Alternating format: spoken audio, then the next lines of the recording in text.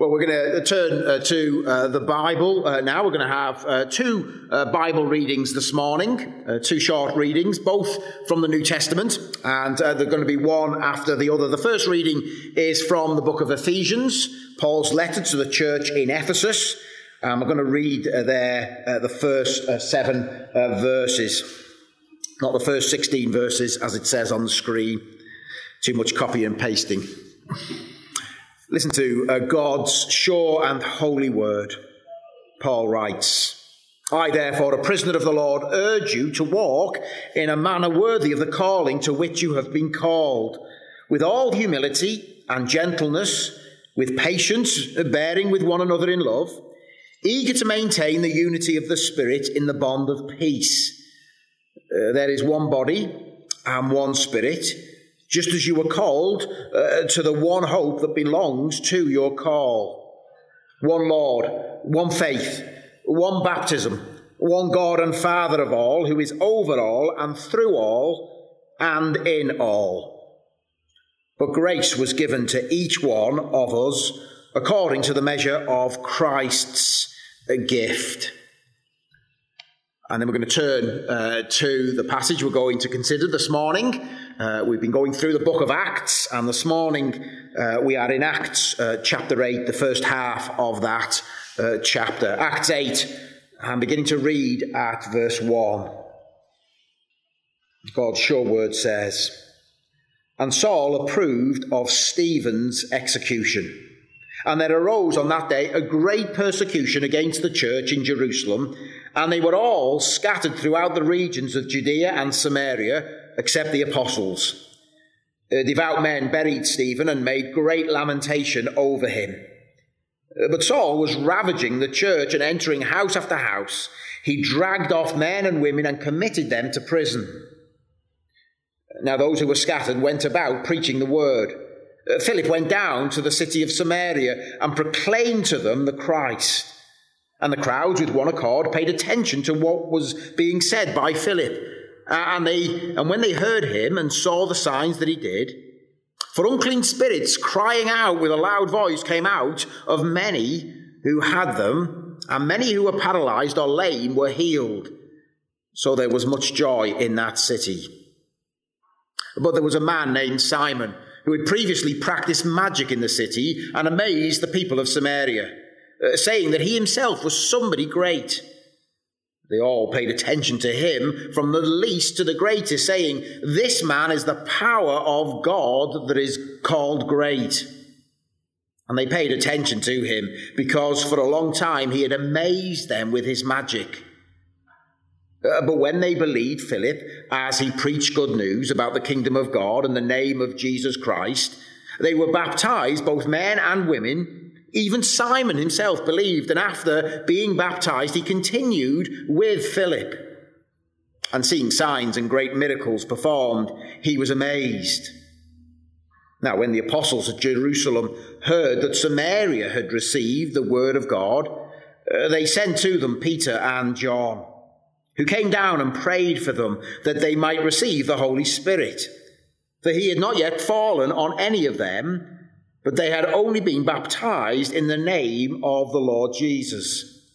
Then they laid their hands on them, and they received the Holy Spirit. Now, when Simon saw that the Spirit was given through the laying on of the apostles' hands, he offered them money, saying, Give me this power also, that anyone on whom I may lay my hands may receive the Holy Spirit. But Peter said to him, May your silver perish with you, because you thought you could obtain the gift of God with money. You have neither part nor lot in this matter, for your heart is not right before God. Repent therefore of this wickedness of yours, and pray to the Lord that if possible the intents of your heart may be forgiven you. For I see that you are in the gall of bitterness and the bond of iniquity. And Simon answered, Pray for me to the Lord, that nothing of what you have said may come upon me. Now when they had testified and spoken the word of the Lord, they returned to Jerusalem, preaching the gospel to many villages of the Samaritans. So reads God's word to us this morning. We're going to pray before we look at that passage together. Let's pray, shall we? Heavenly Father, we do pray that as we consider your word, we will receive it as it is in truth, not merely the word of man, but the word of the living God. Lord, may your Spirit, who inspired this word, so warm and enlighten our hearts, that truly we might see Christ and all that is his. In Jesus' name we pray. Amen. Well, any kind of new beginning, a child starting a new year at school, maybe starting a new job for the first time, parents with a new baby, even a society opening up after a pandemic, any new beginning, a new situation, is both an opportunity for significant advance and blessing, but also a moment of great danger and peril. In the book of Acts, so far, over recent weeks, we've seen that the risen, exalted Lord Jesus has poured out his Spirit upon his church, that they might witness to him in Jerusalem and in all Judea and Samaria, and even unto the ends of the earth.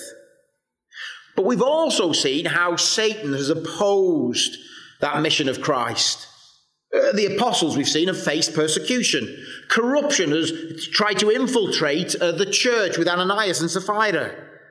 And there's been that temptation, remember, to be distracted from preaching, proclaiming the gospel word. And yet through it all, the gospel has continued to spread. Chapter 5, verse 42, we read, "Every day in the temple and from house to house they did not cease, teaching and preaching that the Christ is Jesus." The gospel spreads, disciples multiply. But then we saw Stephen being arrested, tried for continually speaking of the Lord Jesus as the one that the Old Testament law, the one that the Old Testament temple pointed to. Something greater than the temple, greater than the law, has arrived. Stephen, a faithful witness to Christ, martyred for his faith. And then this chapter that we read this morning, Saul approved Stephen's execution. And there arose on that day a great persecution against the church in Jerusalem. And they were all scattered throughout the region of Judea and Samaria, except the apostles. Previously, we've seen only the leaders, only the apostles had been the target of persecution. But now it's all and sundry, all believers, followers of Jesus are targeted. And the people scatter. And yet, verse 4, still we read, those who were scattered went about preaching, sharing is a better word, I think, the word. And of course, it's no surprise, the word continues to spread. And what Luke does here, he focuses on one way in which the word spreads. He focuses on Philip. Philip, this man who, like Stephen, was one of those 7 chosen at the beginning of Acts chapter 6 to wait on tables, to serve tables. As Philip's driven from Jerusalem by this persecution, we're told he went down to a city of Samaria and he proclaimed to them the Christ. The gospel arriving in this new, in this different place. In Samaria. It's new ground geographically. It's also, we're going to see, new ground theologically.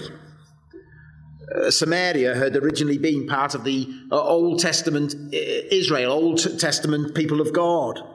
Samaria was the region where the northern 10 tribes of Israel used to live before they broke away from Judah in the south.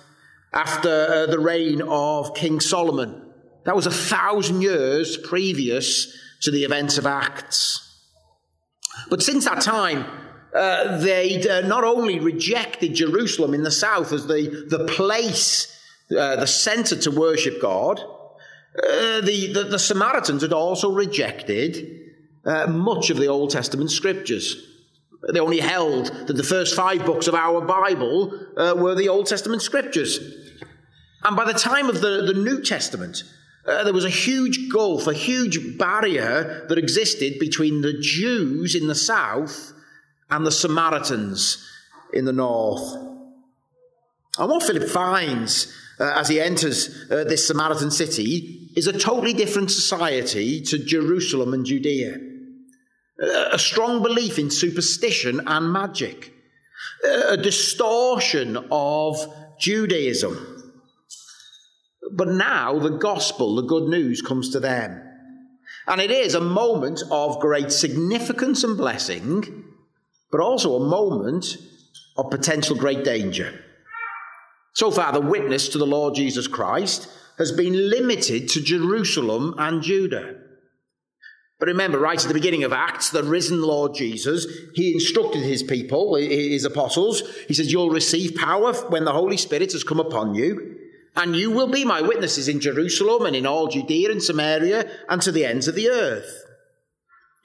What will happen as the gospel spreads over this huge chasm, spreads into this new area, over this boundary?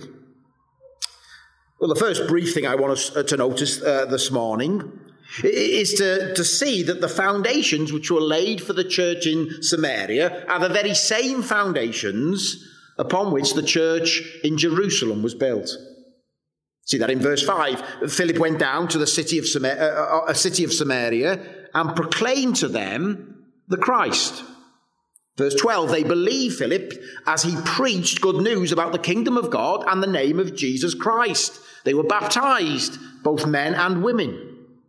The same message Peter proclaimed in Jerusalem on the day of Pentecost about the Christ and about God's kingdom. Why the same message? Well, because, quite simply, the church, wherever it's found, is built upon the same gospel foundation, isn't it?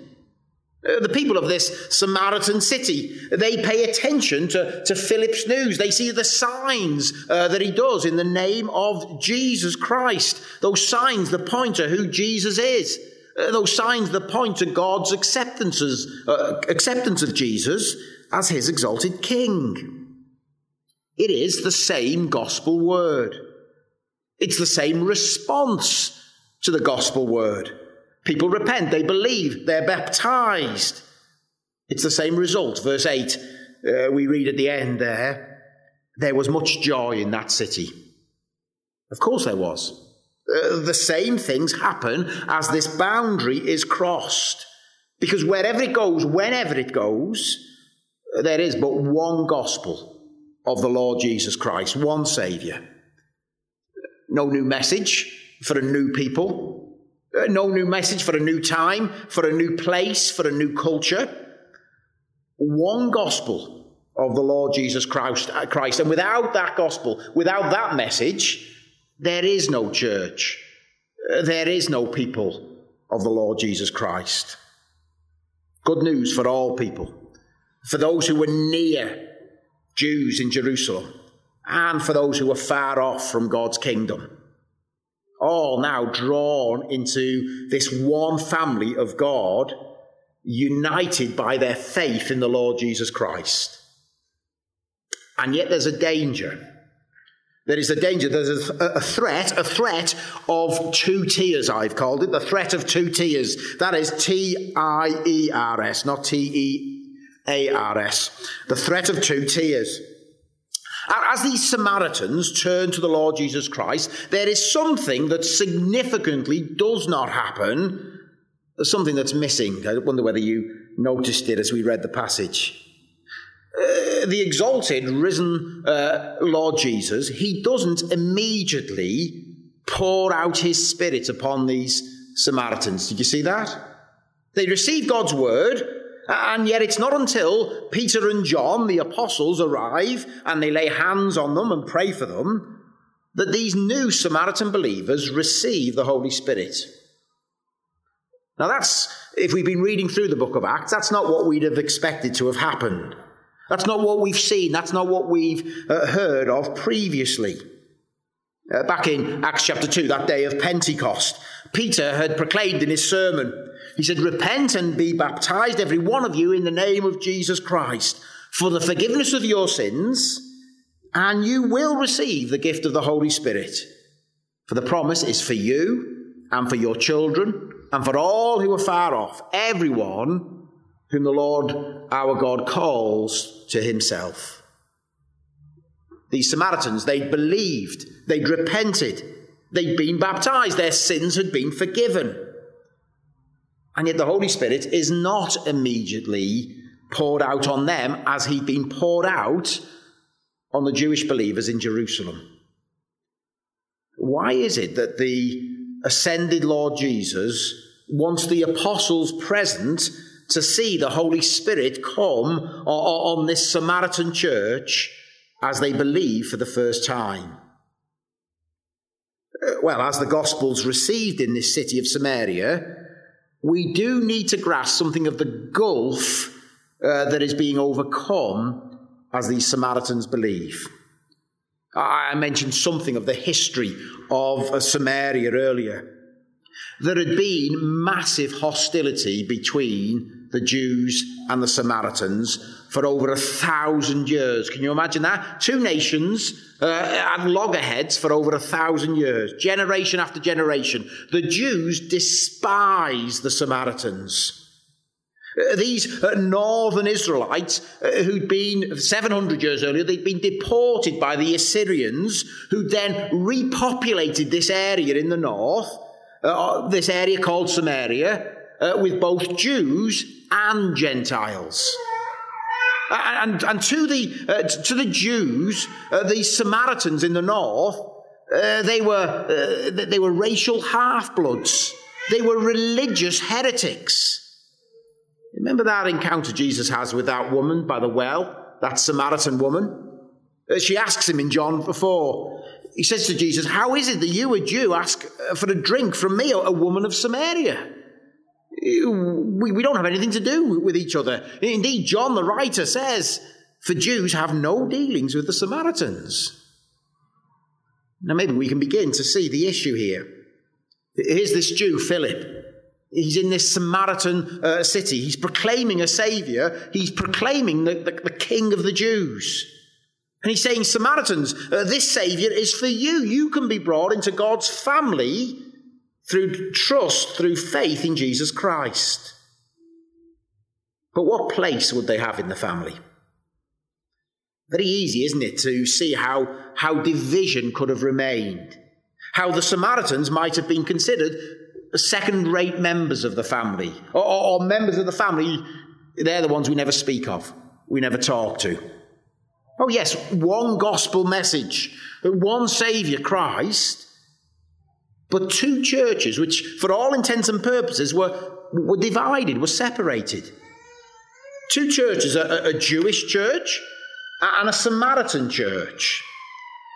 John Stott really helpfully says the gospel had been accepted by the Samaritans, and the question is, would the Samaritans be accepted by the Jews?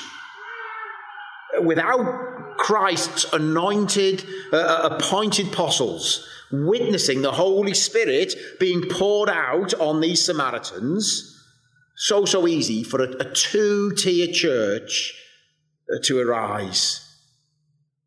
Remember at the day of Pentecost, the Spirit fell visibly, dramatically on all of the believers there, the apostles as well. We read in Acts 2, there was a sound like a mighty rushing wind, divided tongues of fire. They spoke in other tongues. Now, subsequent to the day of Pentecost, other Jews believe. They receive the Spirit in full poured out upon them, and yet, in a far less dramatic way, has happened on that day of Pentecost. But now these Samaritans, these people that the Jews despised. And you can see, can't you, there's the threat of two groups, of two tiers, the haves and the have-nots. A divided church. Now, why is that such a huge problem? Why does division in the church, why does it matter so much?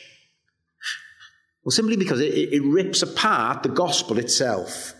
It destroys the very foundation of the gospel that the one church of Jesus Christ is built on. A divided church undermines the very saving work of God, of God's saving by grace alone.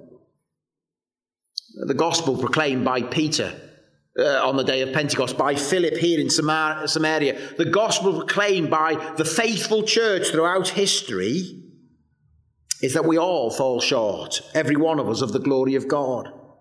That we all, of whatever race, whatever language, we're all desperately in need of a saviour.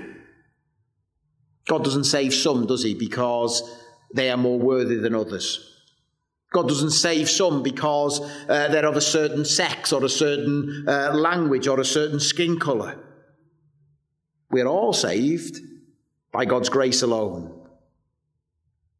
We're all in desperate need. All stand before God in the same place. There can therefore be no two-tier division, no us and them in the church. No pride, oh, we are better than they are. No envy, oh, if only we were like them. No malice in the church. No division, no identity. Division because of identity, because of race, gender, social, financial, education standing. As the church crosses this chasm from Jerusalem and Judea to Samaria, it is the gospel itself that's at stake. It's vital that the witnesses whom Jesus had given authority to speak for him, these apostles, it's vital that they are present to see the Holy Spirit poured out on these Samaritans in exactly the same way as Christ had poured out his Spirit on the Jews in Jerusalem at Pentecost. In his church, Samaritans are equal with, are united to Jews. One church, Jew and Samaritan, together because they are one in Christ. I tried to think of an example. Imagine two football teams for a moment. Two football teams from the same city. Maybe Arsenal and Spurs. And say they come together to form one new team. Maybe trying to rival some of the great teams of the north. And they come together, they unite as one new team. It's a new kit, a new start, new contracts, a new name for the team. No room for any player in this new team to say, oh, well, I've always played in that position. That's where I belong. No room for a player to say, that's my parking space. It's always been my parking space. That's always been my place in the changing rooms. You've got to find somewhere else. You don't belong as much as me. No, it's a whole new start, a whole new team. No room for past divisions, for old distinctions. In the church, no Jew, no Samaritan, simply one new man in Christ Jesus. Now, we're going to need to apply that a bit more in a moment. But before we do, it's important to note that God delaying the Spirit being poured out on those who repent and believe the gospel, as happens here, that is not the normal. That's not the norm. It's not what we're to expect. Maybe some of us have heard that would be the case. What happens here is a one-off as the gospel bridges this huge chasm that stands between Jew and Samaritan, to show what kind of church the Lord Jesus Christ is building. To vividly show that all alike receive Christ's Spirit alike as they trust in him as members of God's family. This passage, it doesn't allow us to claim that people can repent and believe in Christ and yet not receive the fullness of his Spirit until they receive some kind of second blessing, some second work of the Spirit sometime after conversion. Why is it that Peter and John, why is it that they need to go down to Samaria in order for the Holy Spirit to fall on these Samaritans, as he'd fallen upon the apostles and the Jews on the day of Pentecost? If you flick over to Acts chapter 9, the next chapter, Saul is converted. Saul's baptized. Saul receives the Holy Spirit. No apostles needed to authenticate his conversion. No apostles needed for Saul to receive the fullness of the Spirit.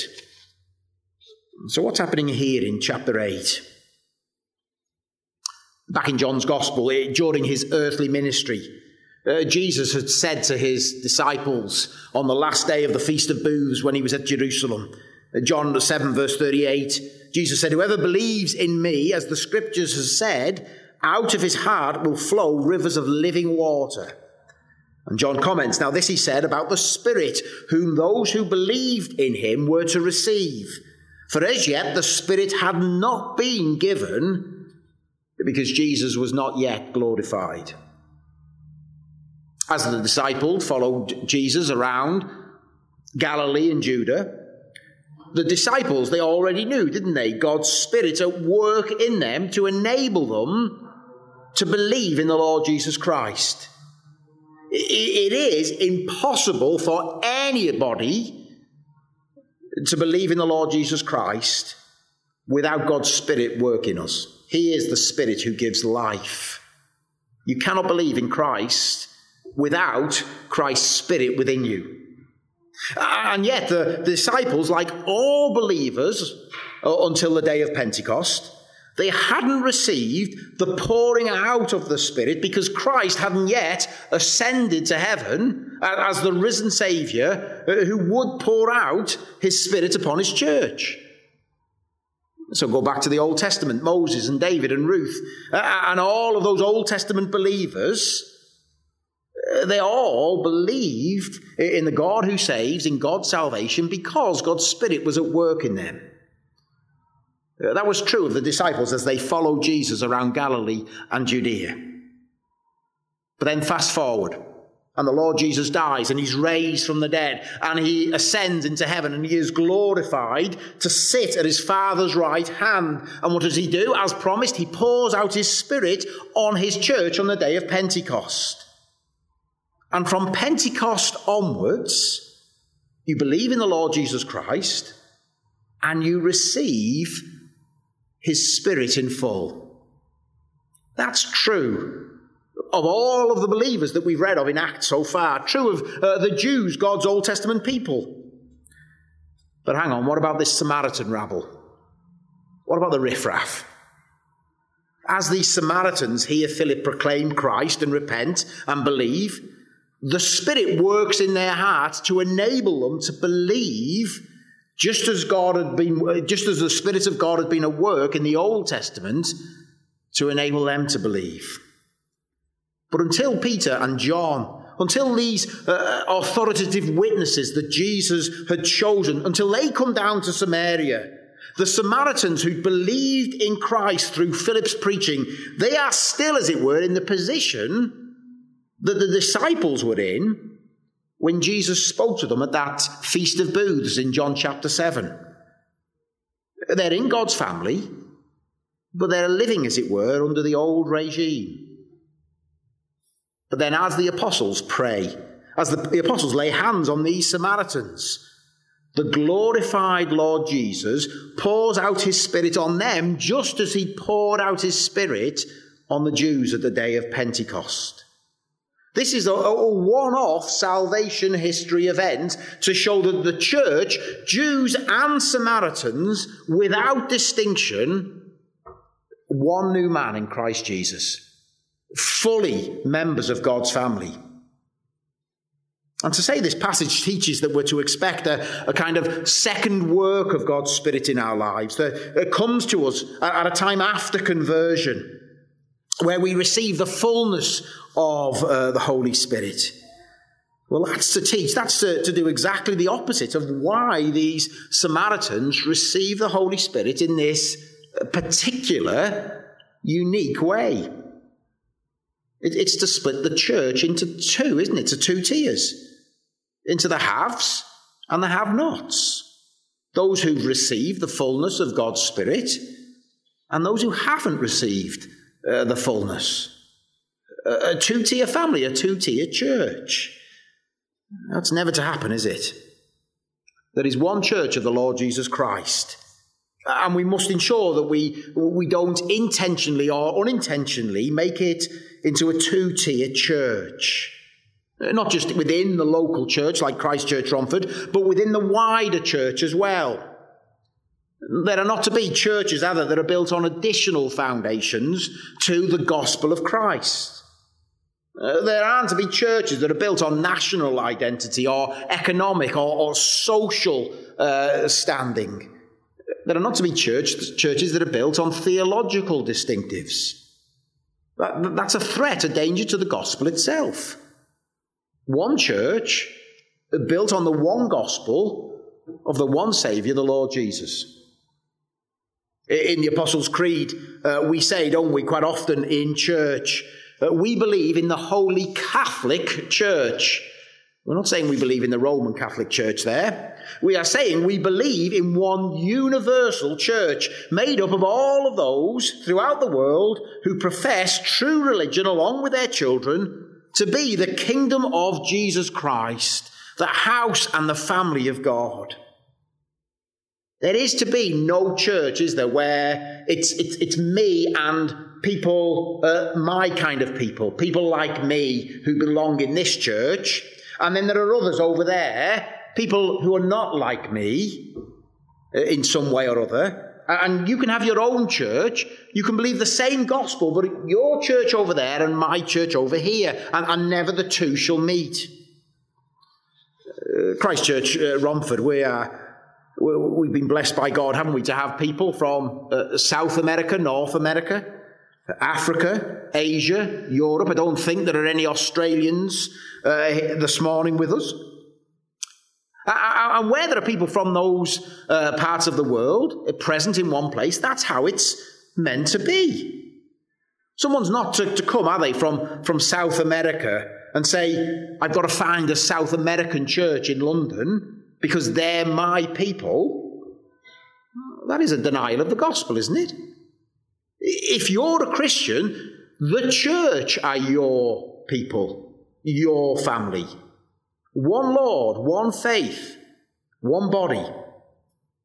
And yet it's true, isn't it, that as we look at churches today, we must be clear and faithful in how we understand the truth of the gospel, biblical truth. Error, false teaching, wrong doctrine, that does divide. That is deadly. The church of the Lord Jesus is never to be happy to kind of agree to disagree. Oh, well, we can believe different things. And yet we also need to be generous in spirit with Christians who don't see all things as we do. When the denomination that this church belonged to was set up, it was intentionally called the International Presbyterian Church. Intentionally called that because of the belief that Christ's church isn't meant to be separated by national or cultural lines. Now, whether the reality of how that works practically is a difficult knot to untie. But because of the danger that believers on the two sides of any divide, national, cultural, social, because of the danger that they might find Christ without finding one another, we need to ensure that we believe there is one gospel, one Holy Spirit poured out on all Christians, all who are united to Christ. No two-tier church. Now, really briefly, there's a second threat to the gospel as this church goes over this chasm, as the Samaritans come into God's family. And it arises in with this man Simon. There's the threat here of a fake facade. Simon's a cunning magician, isn't he? He's also an idolater. He's claiming to be somebody great, desiring the worship of men. Verse 10, we're told, they all paid attention to him, from the least to the greatest, saying, this man is the power of God that is called great. He's claiming not merely to be a prophet from God, but the power of God himself. He's claiming to be a fake Holy Spirit. And the Samaritans were told repeatedly, they're amazed at what Simon did, amazed at his power. That word amazed, it's the same word that was used back in Acts chapter 2 for those who saw and heard the apostles speak in multiple tongues the mighty works of God. Simon here, he's pictured almost as a rival Holy Spirit. But Simon hears Philip preach the gospel of God's kingdom. He hears Philip preach the name of Jesus Christ, and Simon himself believes. He's baptized. He continues with Philip. He's devoted to Philip because of the wonders and the signs he sees Philip performing by the power of the Holy Spirit. And Simon himself, we're told, he is amazed at the apostles as they lay on hands and the Spirit comes through them. He's amazed, just as others had been amazed at him. Simon doesn't want the Spirit for himself, does he? He wants power so he can give the Spirit to whomever he wills. He wants a trick to perform, a power to wield in order to wield power over others. How do I do it? How much will it cost, he says. What's this threat to the gospel? Well, isn't it that Simon has understood and he's accepted something of the gospel of Christ that Philip proclaimed? And yet Simon's heart, it's still driven by his own kingdom and not God's. Simon wrongly understands God's kingdom as about gain rather than about God's grace. A kingdom where the power belongs to men and not God. As the gospel crosses this first cultural boundary, due to Samaritan, there is a great danger of it becoming a different gospel altogether. A gospel bolted on to existing pagan religion, existing cultural powers with just a thin Christian veneer. Man in charge to withhold or to grant God's blessing. That's what's at stake here, the very foundation of the gospel. That's why Peter is so severe. He says to Simon, "May your silver perish with you because you thought you could obtain the gift of God with money." A church that operates as though it were man-made. What a danger that is. A kingdom that runs on chumocracy, where blessing comes through those who can afford to pay, or on whether you fit in terms of class or education, where success depends not upon God but upon men, where the Holy Spirit is reduced to just a tool in the box that we can use, pull out and use as we want. And with it, the free gospel of God's grace is denied. How fearful that the church could think it could somehow manufacture God's kingdom by our own skills, our own power. The gospel once delivered to the saints. It's a gospel for all peoples, for all cultures, for all time. The gospel not of man and what we might do, the gospel of God and what he has done in Christ Jesus. Built on that one foundation, the Lord Jesus Christ. He is building his church through the power of his poured out Spirit and his word. No room is there for identity politics in the church. We're the victims, you're the oppressors. We're the good guys, you're the bad guys. No, we are all sinners. This table reminds us we are all sinners saved by God's grace. All sinners in need of forgiveness. All sinners as we come in Christ, washed clean by his blood. All enlivened, all enabled by the Spirit who indwells, all alike. Friends, our gospel must not change as our culture does. There is, says Paul, one body and one Spirit. Just as you were called to the one hope that belongs to your call. One Lord, one faith, one baptism.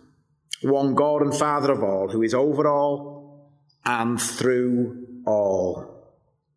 To him be the glory in his church. Amen. Let us pray, shall we?